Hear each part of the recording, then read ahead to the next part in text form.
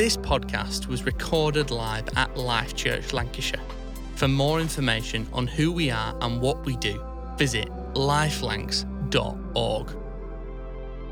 Dive into the book of Genesis to look at origin stories, this ancient story from this ancient book that speaks into our lives today. That's incredible, isn't it? The Word of God speaks into our lives today. Although it spans thousands of years, multiple different authors, often in lands far away, it speaks to us here today in 21st century Britain. And this morning, our final part of this series, we're going to think about relationships. It all starts here, relationships. And relationships make the world go round, don't they? Relationships often make life worthwhile, meaningful. Relationships like friendships. Maybe you're sat with a friend this morning. Friendships are so powerful, aren't they? Your relationships like siblings. Anyone got any siblings in the room? Anyone love their sibling, their brother, their sister? There we go. Relationships like a spouse or like a neighbor, a work colleague. You know, sometimes we spend a lot of time, don't we, with the people that we work with. Maybe we see them more than our family sometimes. And sometimes work colleagues become like family. Sometimes, you know, the relationships that make life meaningful and make life worthwhile, sometimes are the random people we meet along life's journey. People that you bump into or people that you share a deep and meaningful conversation that you then never see again. You know, relationships make the world go round. Relationships make life meaningful. And God is a relational God. The God that we believe in, the God that we worship, and the God that is introduced to us in the book of Genesis is a relational God. God the Father, God the Son, God the Holy Spirit. And we're going to baptize people this morning into the name of God. God the Father, God the Son, God the Holy Spirit. God is relational. God is community. You know, God is a relational God. God is by his very nature community, this living, breathing relationship. And what is amazing to me in the book of Genesis is the God who is relational, the God who is relationship, invites us in, invites humanity into relationship with himself. And then a lot of the Bible, a lot of the very good partnership, as we heard from Josh last week, is about God trying to help people, humanity, live healthy relationships with one another. Live relationships that are life-giving to themselves and life-giving to the world around them. But first of all, before we talk about the beauty of relationships and the picture of harmony that God paints for us in the book of Genesis, we're going to talk about the problem. This morning, we're going to talk about the problem, the promise, the practice, and then the process. Hope you're going to be with us tracking on this journey. The problem. There is a problem. It all starts here. There's a problem very early on in Scripture. And the problem is sin. We see this very quickly. Look at the news. Look in the Bible.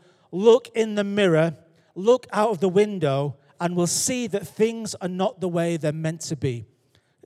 Anyone agree with that? Look in the news. Like who, after 10 seconds of watching the news, says, oh my goodness, things are not the way they're meant to be.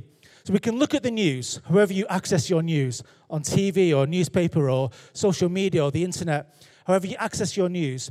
It doesn't take you very long to realize things are not the way they're meant to be. Things are broken. But then I look out the window, and maybe some of us, maybe again your window to the world is social media or the internet, Padium Community Talk, however you access your window to the world. Sometimes you might look out your window. There's no windows in this room. But sometimes you can look out your window and see things are not the way they're meant to be. And maybe we look out the window pointing the finger. But then I look in the mirror. I don't know about anyone else, but I look in the mirror and I say, I see things are not the way they're meant to be. It doesn't take me very long to look at my own life, to be introspective and say, things are broken. Things are not the way they're meant to be. And we call this, in the Bible, we call this sin. And here's a little quote. Sin isn't just breaking of the rules. You know, sometimes that's how we see sin. Just doing naughty things, a breaking of the rules. Sin isn't just a breaking of the rules, but a breakdown of relationship. I think that for me that's so important, That sin is, of course, breaking rules, but it's more than that. It's not just breaking rules, it's a breaking of relationship. It's a breaking of relationship. And in the biblical language is Hebrew. Jesus was a Jew. Jesus spoke Aramaic and Hebrew. A lot of the Bible that's been handed to us comes in Hebrew. In the Hebrew language, there are three concepts of the idea of sin. So we might have, I don't know what you think of when you think of the word sin. I don't know what images come to your mind or what concepts come to your mind. But for the Hebrew thinking, there are three different concepts when they thought about the word sin. One was actively doing wrong. I'm choosing to do the wrong thing in this moment. I'm not setting up my whole life this way. I know there's a choice, and I'm choosing to do the wrong thing. In a Hebrew thinking, that would be seen as a sin. Another way of seeing sin was actively choosing to not do the right thing. We might call that the sin of omission. So it's choosing to do the wrong thing, but it could also be actively choosing to not do the right thing. Does that make sense? So there's somebody over there that needs help, and I've not hurt them. I've not actively gone over there to hurt them, but I've ignored them. I've ignored their need. I've ignored their suffering. That's called the sin of omission, choosing actively to not do the right thing. And the third version of sin in the Hebrew thinking was out-and-out rebellion. An image that really helps me is the image of a dartboard. Any darts players in the room? Any archers in the room? Is there any archers in the room? That would be really interesting. No. I love this image of a dartboard. And, of course, in the middle of the dartboard is the bullseye. And one of the ancient languages, the word sin comes from this idea of missing the mark, that God has a bullseye for your life. I love this idea. God has a bullseye for your life. Whoever you are, whatever life has thrown at you so far, wherever you're sat right now, literally, but also metaphorically in your life, God has a bullseye for your life. God has something for you to do, someone for you to be. He's got a target, an aim, a goal. He has a bullseye for your life. And sin, in this other ancient language, is missing the mark, is missing the bullseye. So either recklessly, just throwing the darts like this, I'm not really that bothered, I'm not being that intentional. That's maybe one version of sin of, I'm not really giving the best of myself. Maybe I'm not actively trying to miss, I'm just not really engaged. Out-and-out rebellion would be smashing up the dartboard altogether. Some people, that's maybe how they live their lives. Reckless abandon. And they're just, everything in their life is geared around destruction. But most of us, I think most humans that I've met, that's not their story. It's more like they don't know God has a bullseye for their life. Or they've got some kind of inkling of God's best for their life, but they keep missing it, either intentionally or unintentionally. So sin, we're introduced to this idea in the Bible of sin not just being a breaking of the rules, but a breaking of relationship. A breaking of a relationship. Something that gets in between us and God. Something that gets in between each other. An enmity that grows between family. Very early on in the Bible, Genesis 4, we get this story of two brothers, Cain and Abel. And it's the first murder in the Bible. And it's two brothers that essentially go to war with each other. Enmity. Maybe for some people in life, that's their story, this breakdown of relationship. Different words we could use would be brokenness, devastation, fracture. Things are broken down. Things aren't the way they're meant to be. Enmity. It's such a sad story that in the Bible it's two brothers, people who are meant to be shoulder to shoulder, taking on the world together, but there's a breakdown of relationship. And this morning, as we go along this message and we think about this message, my hope and my prayer is where there's brokenness in your life, where there's a breakdown of relationship in your life, either between you and God or between you and others in your life, that today might be the beginning of something new. That today maybe there'd be a healing, a restoring of what was broken. And we see this in the promise. Genesis 2, we're going to go there in a moment. We see the promise. We see the problem. The problem is a breakdown of relationship. Things are broken. Things are not the way they're meant to be. But in Genesis 2, we get a picture. We get a glimpse of God's heart. A picture of hope. And it's called Eden. The garden that I spoke about a few weeks ago. Genesis 2, we're going to read from verse 4. It's going to be on the screen, or you can read along in your Bible if you want. This is the account of the heavens and the earth when they were created, when the Lord God made the earth and the heavens. Now, no shrub had yet appeared on the earth, and no plant had yet sprung up. For the Lord God had not sent rain on the earth, and there was no one to work the ground. But streams came up from the earth and watered the whole surface of the ground. Then the Lord God formed a man from the dust of the ground and breathed into his nostrils the breath of life. And the man became a living being. Now the Lord God had planted a garden in the east, in Eden, and there he put the man that he formed. And just one more verse, verse 15. The Lord God took the man and put him in the Garden of Eden to work it and take care of it. I love that. Tim Mackey from the Bible Project says this: God makes a garden where humans can flourish. God makes a garden. God makes an environment that's for flourishing. That's God's goal. That's God's bullseye. God's goal for your life is human flourishing. God makes a garden where humans can flourish. The garden was created for relational flourishing. We are made for relationships. And the picture that Eden paints is a picture of harmony. Harmony between God and the creation. Harmony between God and humanity. Harmony between humanity. And harmony between humanity and the creation. That's the picture that Eden paints. A picture of how things can be. This is the promise of Eden, the potential of creation, and the hope of the new creation, the hope of the world to come. Now, you may have seen someone walking past. In just a moment, you may see the chairs behind me. I wanted to ask somebody in our community what this looks like in their life. The problem is brokenness, a broken relationship. The promise is this picture called Eden, this picture that God paints of harmony between God and the creation, harmony between God and humanity. You can live in harmony with God. Maybe today there's a broken relationship between you and God. Maybe you and God aren't talking at the moment. Maybe there's a lack of trust. Maybe there's a breakdown in communication. That can change today. Maybe there's a brokenness between you and a loved one, a family member, a neighbor, a work colleague. I believe today God wants to restore what was broken. Maybe there's a breakdown in your mentality between you and the world around you, you and the created order.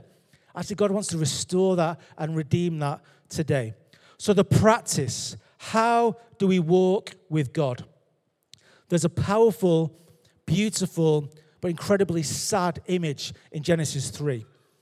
It says this: Then the man and his wife heard the sound of the Lord God as he was walking in the garden in the cool of the day. What a beautiful image. God was walking in the garden in the cool of the day. It paints a picture, kind of implies that God was used to walking with humanity, that Adam and Eve recognized this sound, and normally they would join God in a walk around the garden. How beautiful does that sound? Imagine taking a walk with God in the garden in the cool of the day. But here's how the verse goes. And they hid from the Lord among the trees of the garden. Then God said to them, where are you? And today I believe there's maybe some people who are hiding from God, who maybe once walked with God, but God is calling you back today, back into relationship and saying, where are you? Come out of hiding and learn how to walk with God once again. So I wanted to invite someone who I've known for a long time, and I've known part of his journey, part of his story, and know him as someone who walks with God. And so in this little conversation we're going to have now, we're going to learn from Patrick just something of his journey of what does it mean to walk with God. So why don't we welcome Patrick to the stage. Thanks, Pat.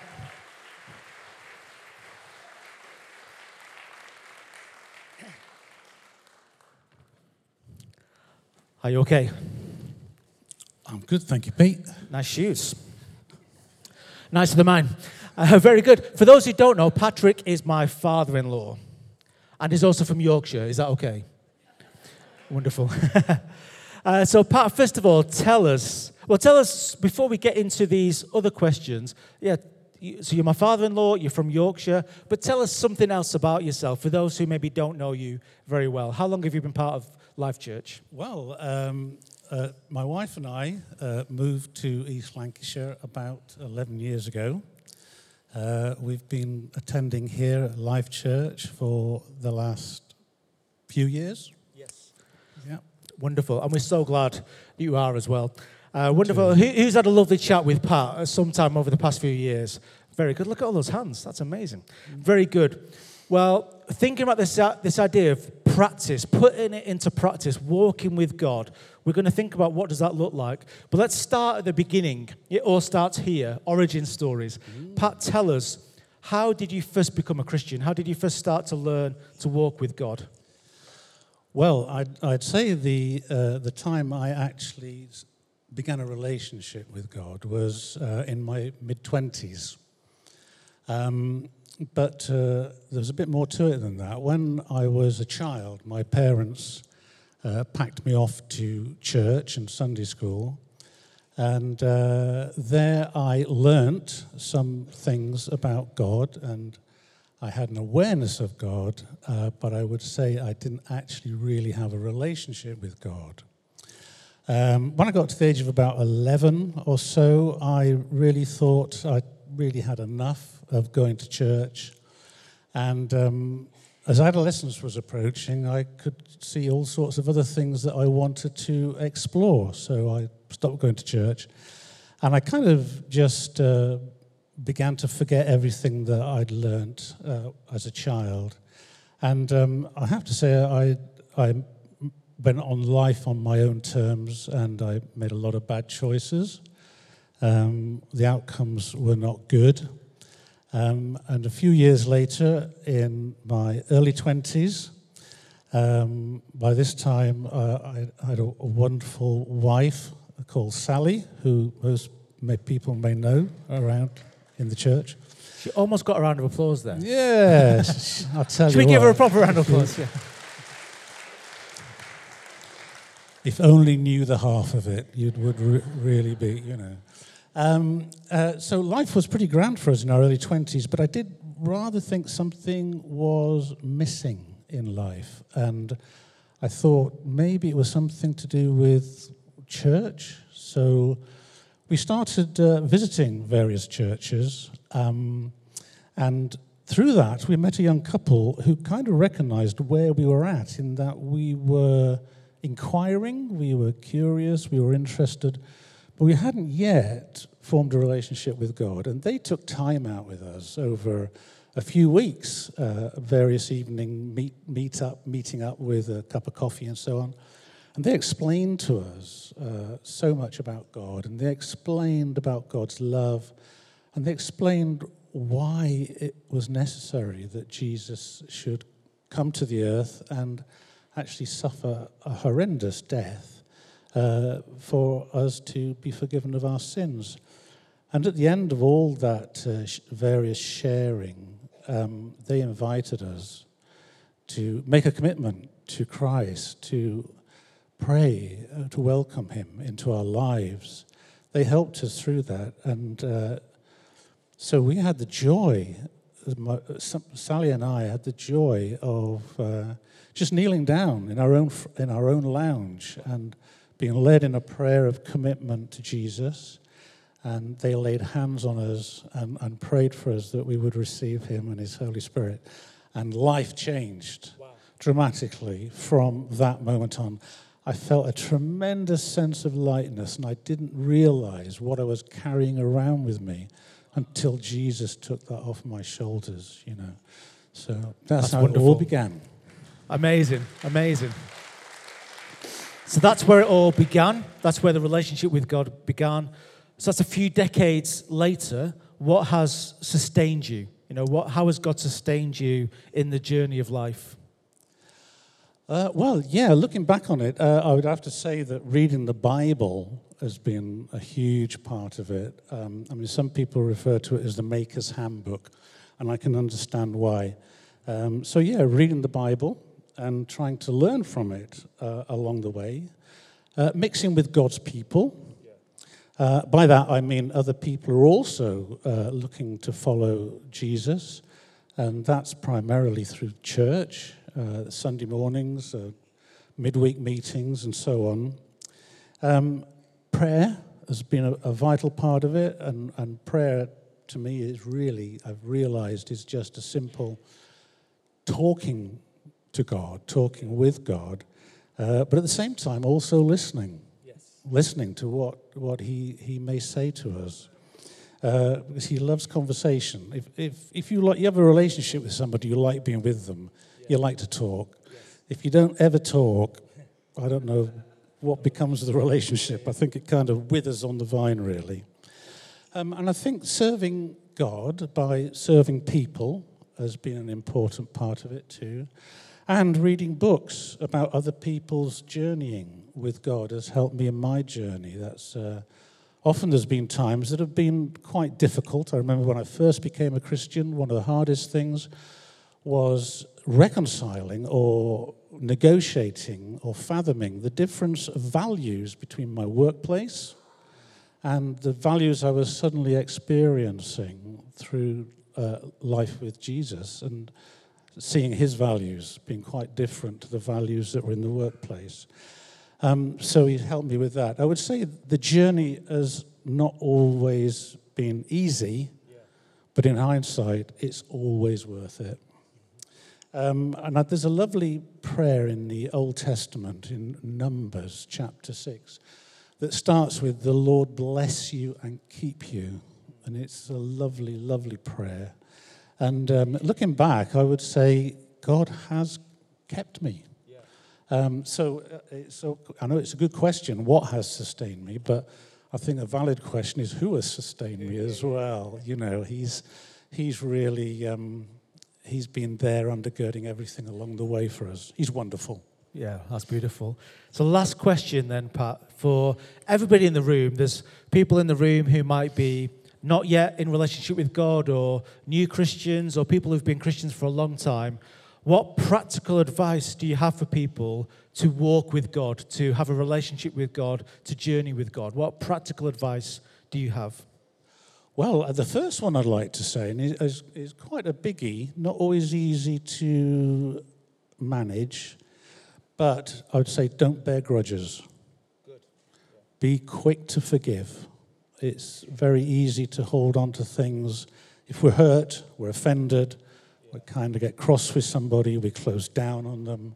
It's a break to relationship, really, which is not good. And it doesn't do us any good at all. And it's not blessing God.